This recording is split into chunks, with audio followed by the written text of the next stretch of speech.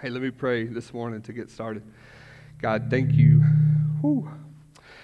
That wasn't God, that was the sound system. Let me pray.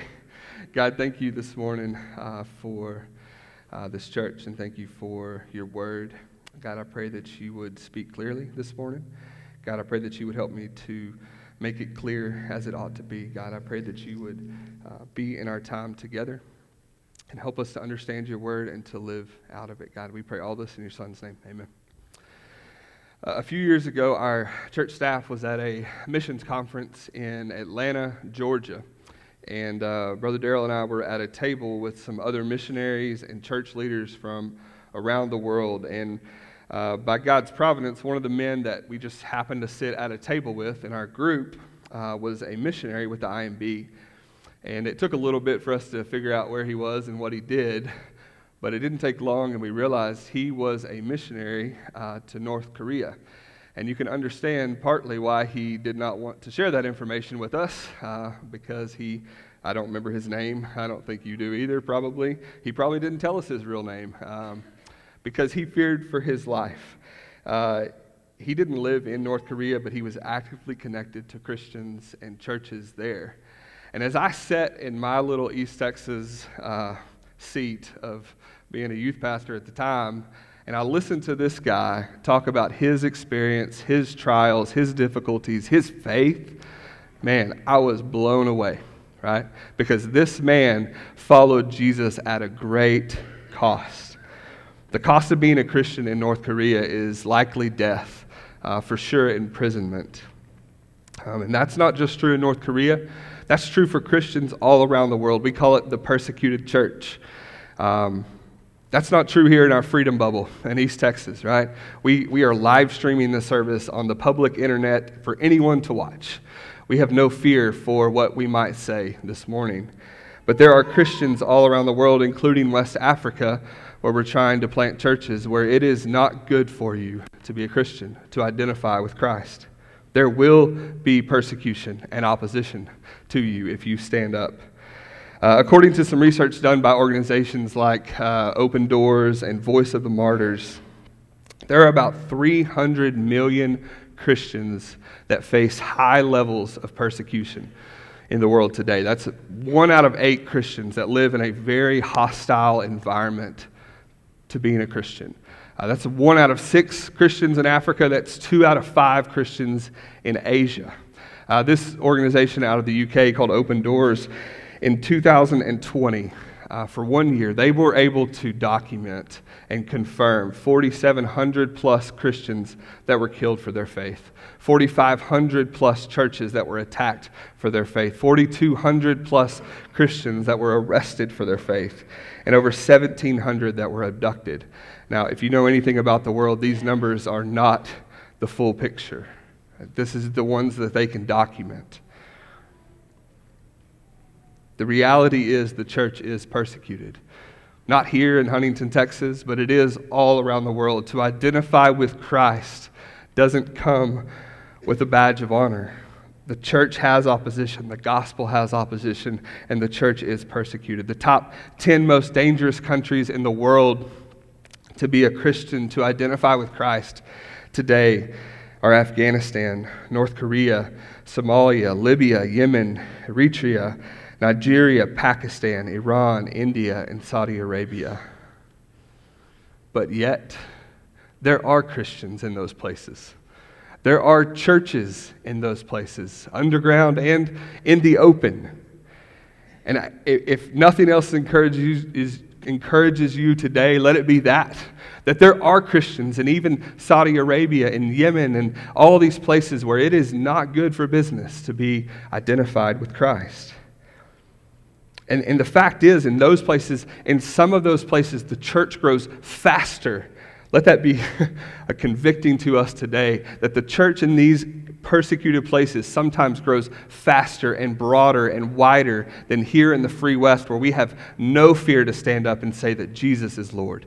We have no social anxiety to say that Jesus died and rose again. They fear for their lives every day, and yet in some of these places, the church continues to grow. And as we talk about this in the book of Acts, how God builds his church, one of the major themes that comes up is persecution. It's all throughout the book. In fact, I've got way too much to say today, and I didn't even get down what I needed to, right? But we would be wrong to assume when we read the book of Acts that the church just kind of blew up. Jesus rose from the dead, he gave them the Spirit, and man, it was awesome, right? Easy roads, and everything was pink flowers and rainbows and butterflies and all that stuff. Just good feelings all around, right? No. The church grew in the midst of persecution. And that's true then, that's true all throughout church history, and that's true today, that the church does face opposition. But God continues to build the church. Almost every New Testament book, I went and looked this week, references or teaches on persecution or suffering. It is a common theme in every letter. And I think we miss it because we don't live in that world. We don't face opposition for being a Christian. We can stand openly. It's good for business. It's good for social status to claim to know Christ here.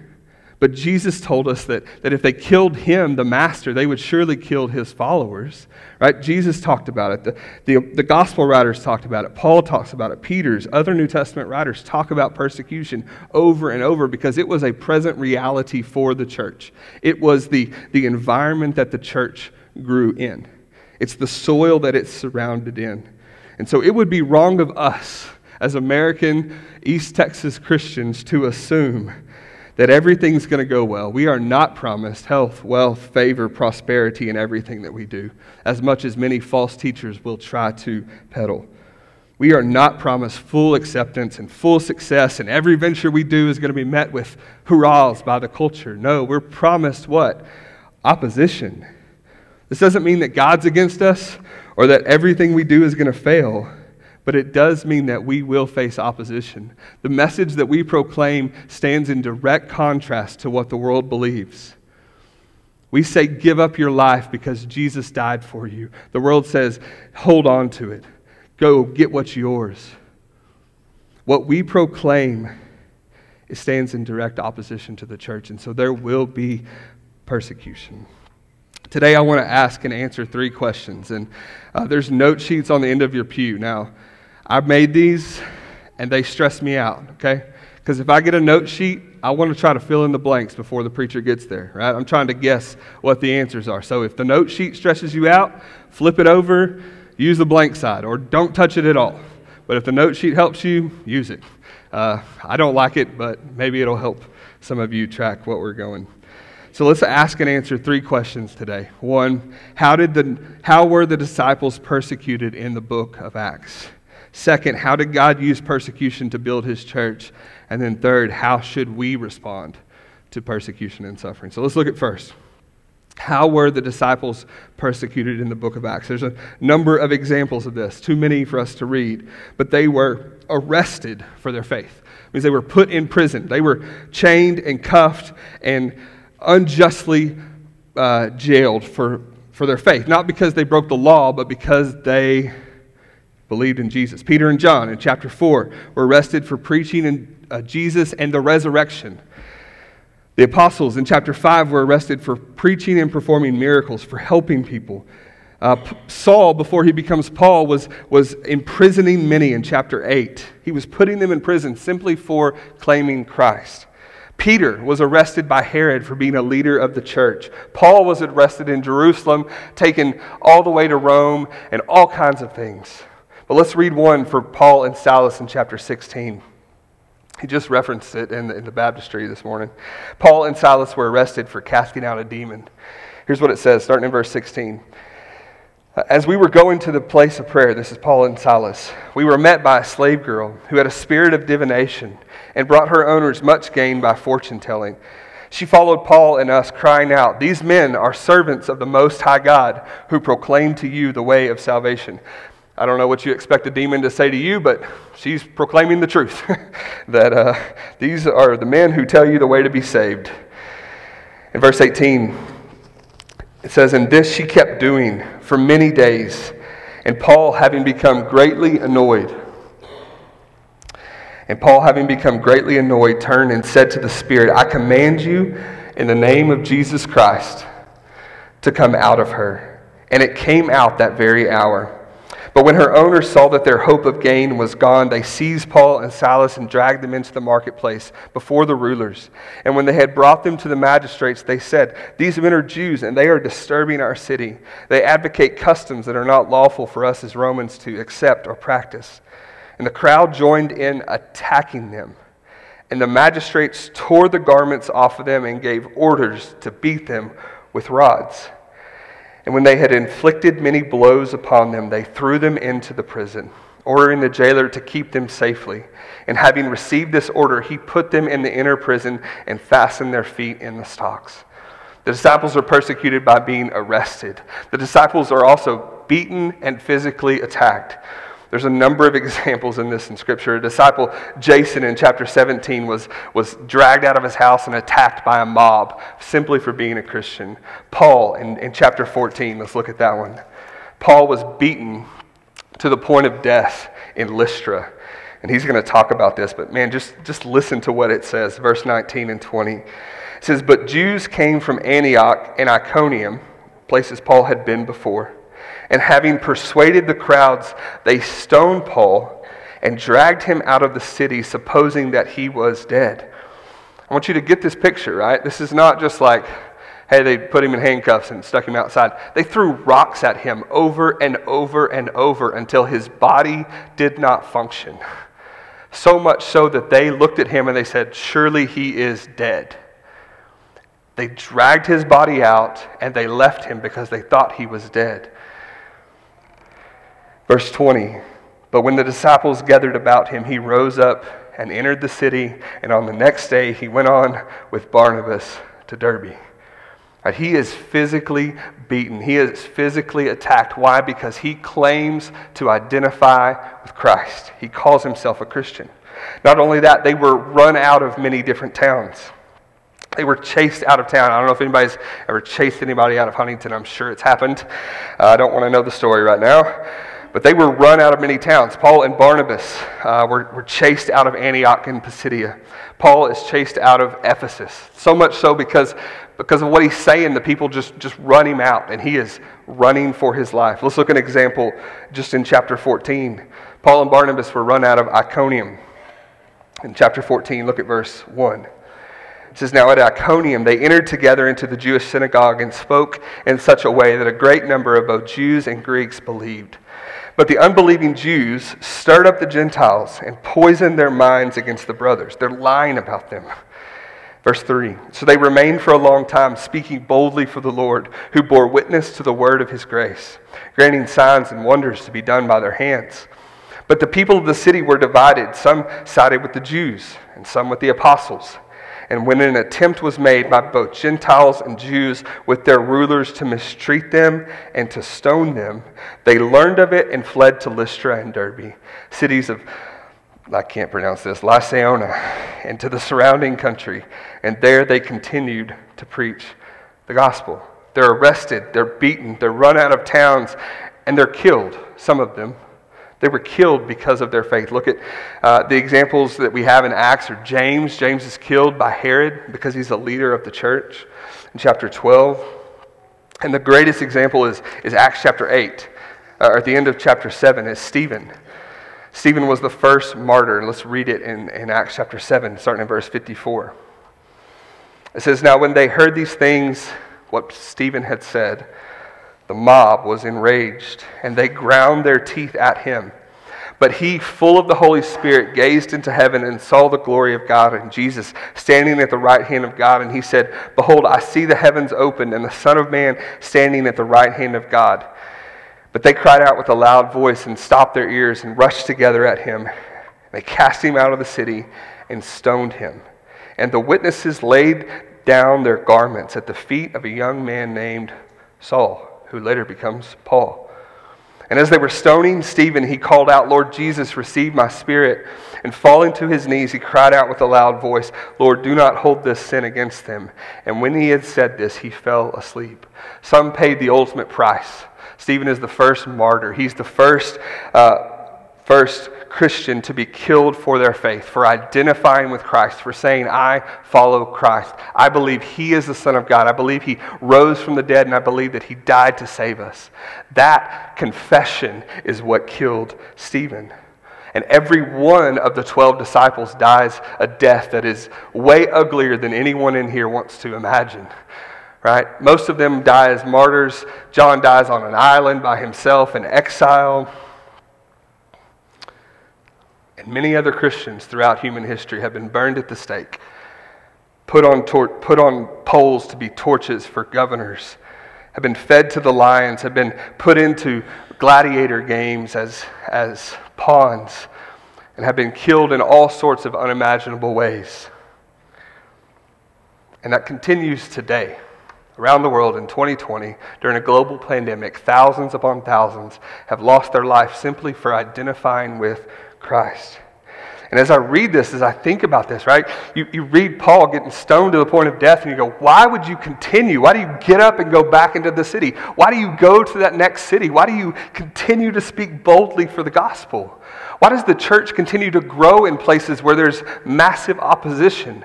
Why does this happen? And the answer to this question is actually a huge apologetic reason for why Christianity is true. If these 12 men, these apostles, were willing to die for their faith, if they're willing to die for this, if it had been a lie, if it had been something they made up that Jesus rose from the dead, that Jesus did miracles, that Jesus claimed to be the Son of God, if it was a lie, one of those 12 was going to break. Let me just say, if I'm one of those 12, I'm breaking first. I know snitches get stitches and all that, but if it's a lie, I'm not dying for it. I'm not giving up my life for something I made up. And because these 12 men are willing to die for their faith, men don't give their lives for a lie. Men give their lives for the truth. And these 12 men and countless others through history have given their lives because they believe that Jesus really did rise from the dead. And if you have any biblical sense, if we have any biblical sense today, we have to say this, that opposition and persecution will happen. It is a necessary environment for how God builds His church. It's a lie to believe that everything is going to be easy and peasy. We will face opposition. We will face persecution. So let's look at question number 2.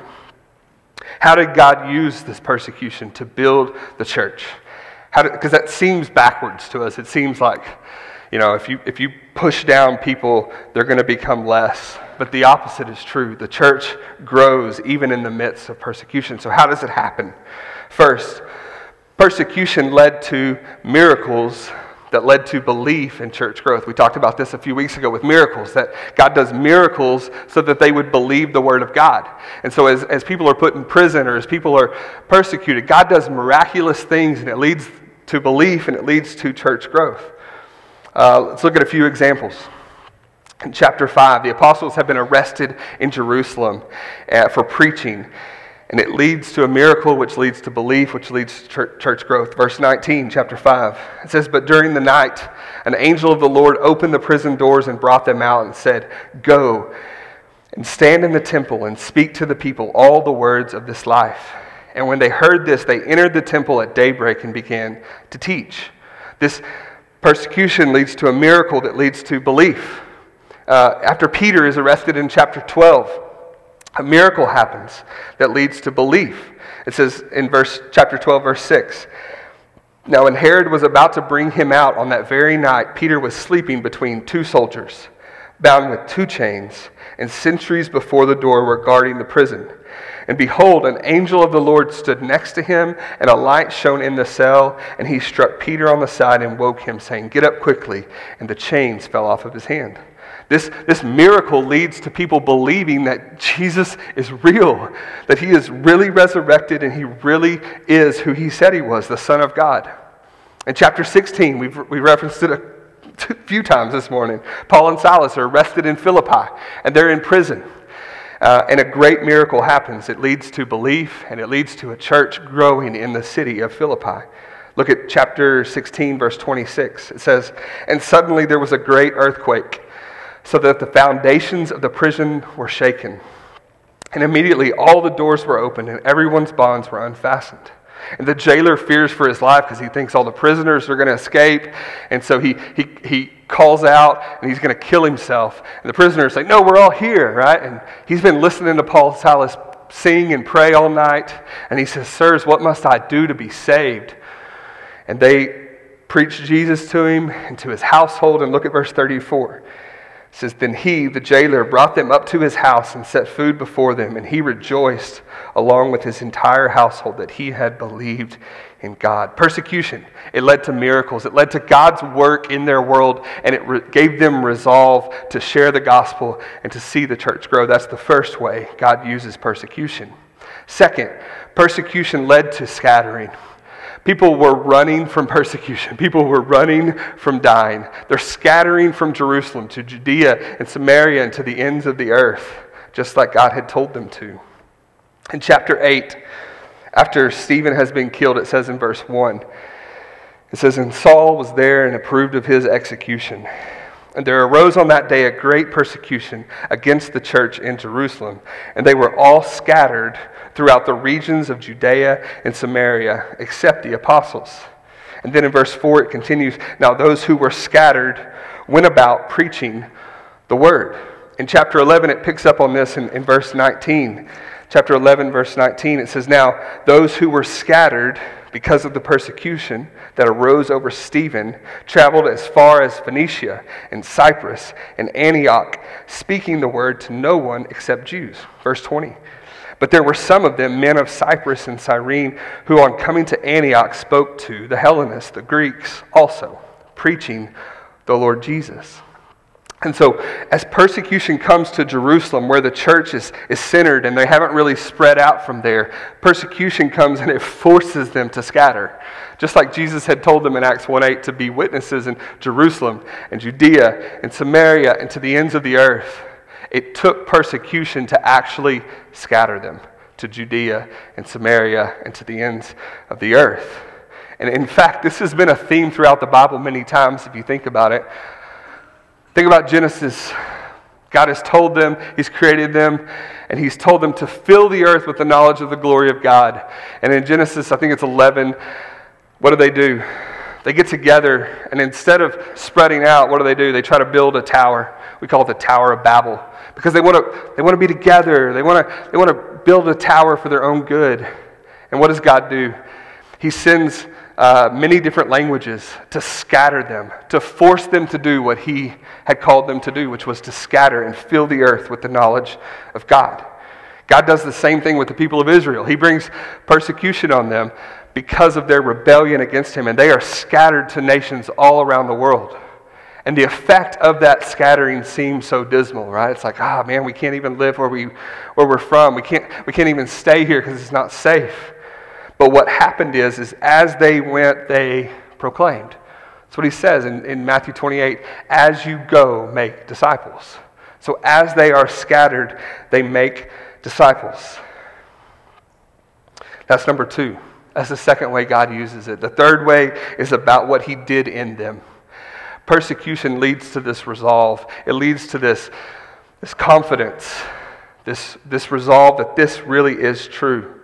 So number 3, persecution was never assigned to them that they should stop teaching about Jesus. It was never assigned.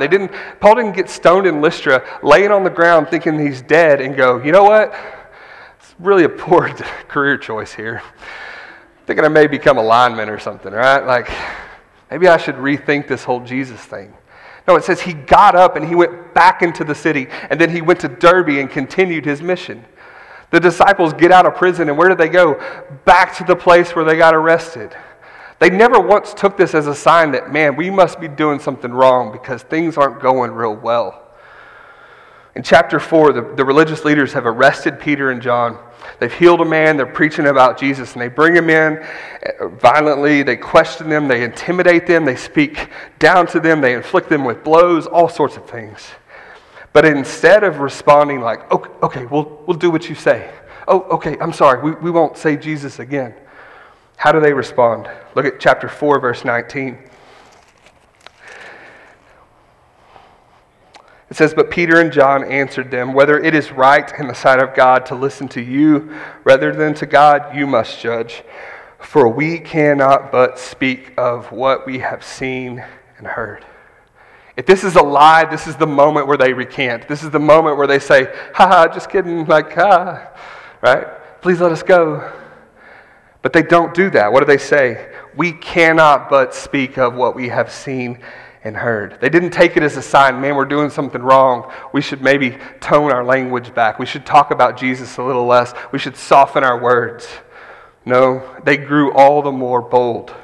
In chapter 5, Peter and the apostles, they've been arrested for preaching, and they're questioned by the religious leaders. They're threatened again. And in verse 28 of chapter 5, it says, the religious leaders said to them, we strictly charged you not to teach in this name. Yet here you have filled Jerusalem with your teaching, and you intend to bring this man's blood upon us. But Peter and the apostles answered, we must obey God rather than men. Even in the face of persecution, they have resolve. They have this resolve that no, this is true, this is right, this is what we're supposed to be doing. They don't back down. As you can imagine, the religious leaders don't like this. And it says that they beat them and they inflicted blows upon them, right? They tore them down. And after they were beaten, it doesn't say they walked away with their tails stuck between their legs, that they left Jerusalem out of town. Here's what it says in verse 41. As they're leaving, taking a beating for identifying with Christ, it says, then they left the presence of the council, rejoicing that they were counted worthy to suffer dishonor for the name. They left their persecution rejoicing that they were counted worthy to suffer dishonor for the name of Jesus. I don't know about you. That's amazing. That they would so identify with Christ. And because he was a suffering Savior, that they got to participate in that. They go, you know what? This is good. That is convicting and challenging for me in free Huntington, Texas, where I can say anything without fear of what others might think or do. But the results of the persecution and the environment they lived in led to the growth of the church all throughout the New Testament. This is the story of the book of Acts. It's the story of today that God continues to build his church, even in the face of opposition, even in the face. And yes, we live in the Bible Belt. It is good for business and has been good for business for you to be seen in church. It is. It's pretty good for your social standing to come and be in this room on a Sunday morning, right? People think, oh, he must be a nice guy. He goes to church, right? It is good to be identified with Christ in our society. Let me tell you this, that's changing. It's not always going to be true. It's not always going to be true that it's good for business or good for your social standing to identify with Christ. It's not in West Africa. It means persecution. It means isolation. It means who knows what. We don't know yet. That's not always going to be true here. And so we have to reckon with this. And I don't even have time for what I have planned, but that's okay. How do we respond? We may not experience persecution yet, but if we wait to be prepared until it comes, you've waited too late. How do we respond to persecution today? Let me say this before I get to the points. I don't think we should seek persecution. There's a difference in getting beat up because you're a jerk and getting beat up because you identify with Christ. We don't seek to break the law. We don't seek after persecution. We're not trying to create enemies. We're not trying to get the world against us. The reality is, if you identify with Christ, it will come. So I don't think we seek after this. We see the disciples praying against it, fleeing towns because of it, right? We don't have this example like, you should, if you don't have persecution in your life, then you're doing something wrong. No, that's not true. We should pray against it. We should pray that we remain free. Pray that we can speak boldly for as long as possible. We shouldn't feel guilty that we're in a free country, but we should use that opportunity. We have no excuse compared to those in North Korea, compared to those in Sumatra, compared to those in Somalia and Yemen and all these places around the world who at great cost stand up and say, I identify with Christ. We have freedom. The church should be growing rapidly because we are free to share the good news about Jesus. So how do we respond? How do we respond to persecution? Number one, we stay grounded in God's word in order to build resolve. I'm not going to read it. Man, I just don't have time. I have way too much. I'm sorry. I'm not going to read it. 2 Timothy chapter 3, there's a whole section in here where Paul is urging the younger Timothy to remain true to God's word, to stay true to what he knows in the scriptures that he's been taught with, because it's able to equip him for every good work. Paul's instruction to Timothy is no matter what comes, you know what persecutions I endured. You were there. You heard about them. That time I got stones thrown at me until they thought I was dead. You remember that? Yeah, continue on. Stay in God's word. If we're grounded in our feelings, when persecution comes, when you don't get the buzz out of worship, when you don't get the rah-rah out of the sermon, if you're grounded in your feelings, when persecution comes, those feelings are going to change real fast. And it's not all of a sudden going to feel good to follow Christ. If we're grounded in the cultural context that we live in, that it's good for business and good for social standing to be a Christian, but we don't really care about Christ, if that's our grounding, you're going to be swept away. You're going to be uprooted. If your grounding is not in God's word and the truth, because God's word gives us the resolve to endure. It gives us. There is a cost to following Jesus. Jesus told us that. There will be a cost. And now this can sound doom and gloom, like, just buck up. Got to do it. It's going to be hard. Let's go, right? But actually the reasoning scripturally is this. It's point number 2. We have to remember what is ahead. We have to remember what is ahead for us who identify with Christ. Look at Romans chapter 8, verse 18. Romans chapter 8, verse 18. He says, "For I consider that the sufferings of this present time are not worth comparing with the glory that is to be revealed to us." Paul's been through some suffering. We've read about some of it. And he says, that whole stoning thing, that whole shipwreck thing, that whole beatings and lashes, and it's not worth comparing to the glory that is to be revealed. Verse 35, he says, "What or who shall separate us from the love of Christ? Shall tribulation or distress or persecution or famine or nakedness or danger or sword?" And the answer is no. None of those things. No matter what we go through, no matter how bad it gets, no matter how socially unacceptable, how dangerous it is, he says none of those things will separate us from the love of Christ. Paul says that what I have in heaven, forgiveness and a relationship with God forever and eternity with the Father, is so much greater and better that it doesn't even compare to this momentary affliction. If our eyes are here on what's happening right in front of us, the persecution, the whatever, we're going to forget about what's ahead. He says we have to remember what is ahead for us. We have to remember what is ahead for us who identify with Christ. And lastly, I don't have time, but it's okay. Let's keep going. Number 3, he says that we have to learn to be content in Christ in all circumstances. We must learn to be content in Christ in all circumstances. Look at Philippians chapter 4. Philippians chapter 4, one of the most misquoted scriptures in all of the Bible. Philippians chapter 4, starting in verse 11. Paul says, "Not that I'm speaking of being in need, for I have learned in whatever situation I am to be content. I know how to be brought low, and I know how to abound. In any and every circumstance, I have learned the secret of facing plenty and hunger, abundance and need. I can do all things through him who strengthens me." This verse doesn't mean that if you quote it, you can squat 1,000 pounds, or that you can run a marathon without training, or that you can pass that test that you didn't study for, right? That's not what this verse means. He doesn't mean that you can do this. You're not a superhero.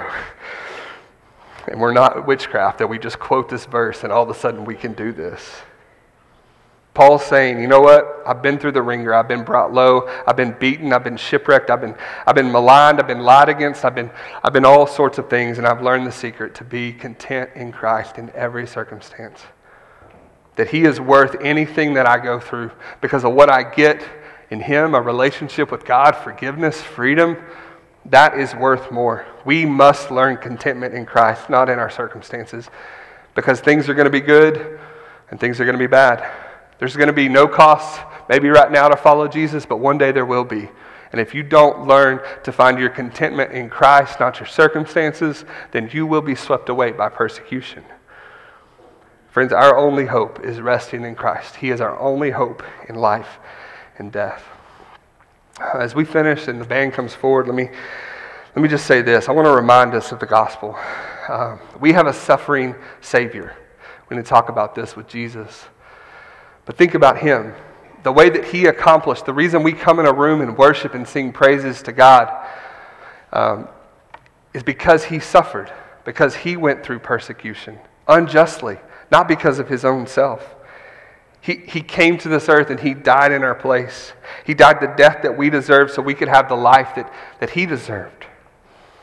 And when we believe in that good news and we place our faith in Jesus, we are identifying with Christ. We are claiming to be what? A Christian, a little Christ.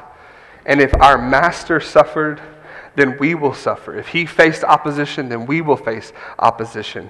But this doesn't mean that God is not at work. God continues to use persecution, calamity, and success and favor. He uses all those things for what? For His glory, for our good, and the building of His church. Let me pray. If you would stand with me. We're going to sing a song of response at the end. And if you need to talk to someone, a pastor or something, we will be up here at the front after this song. But let me pray for us right now.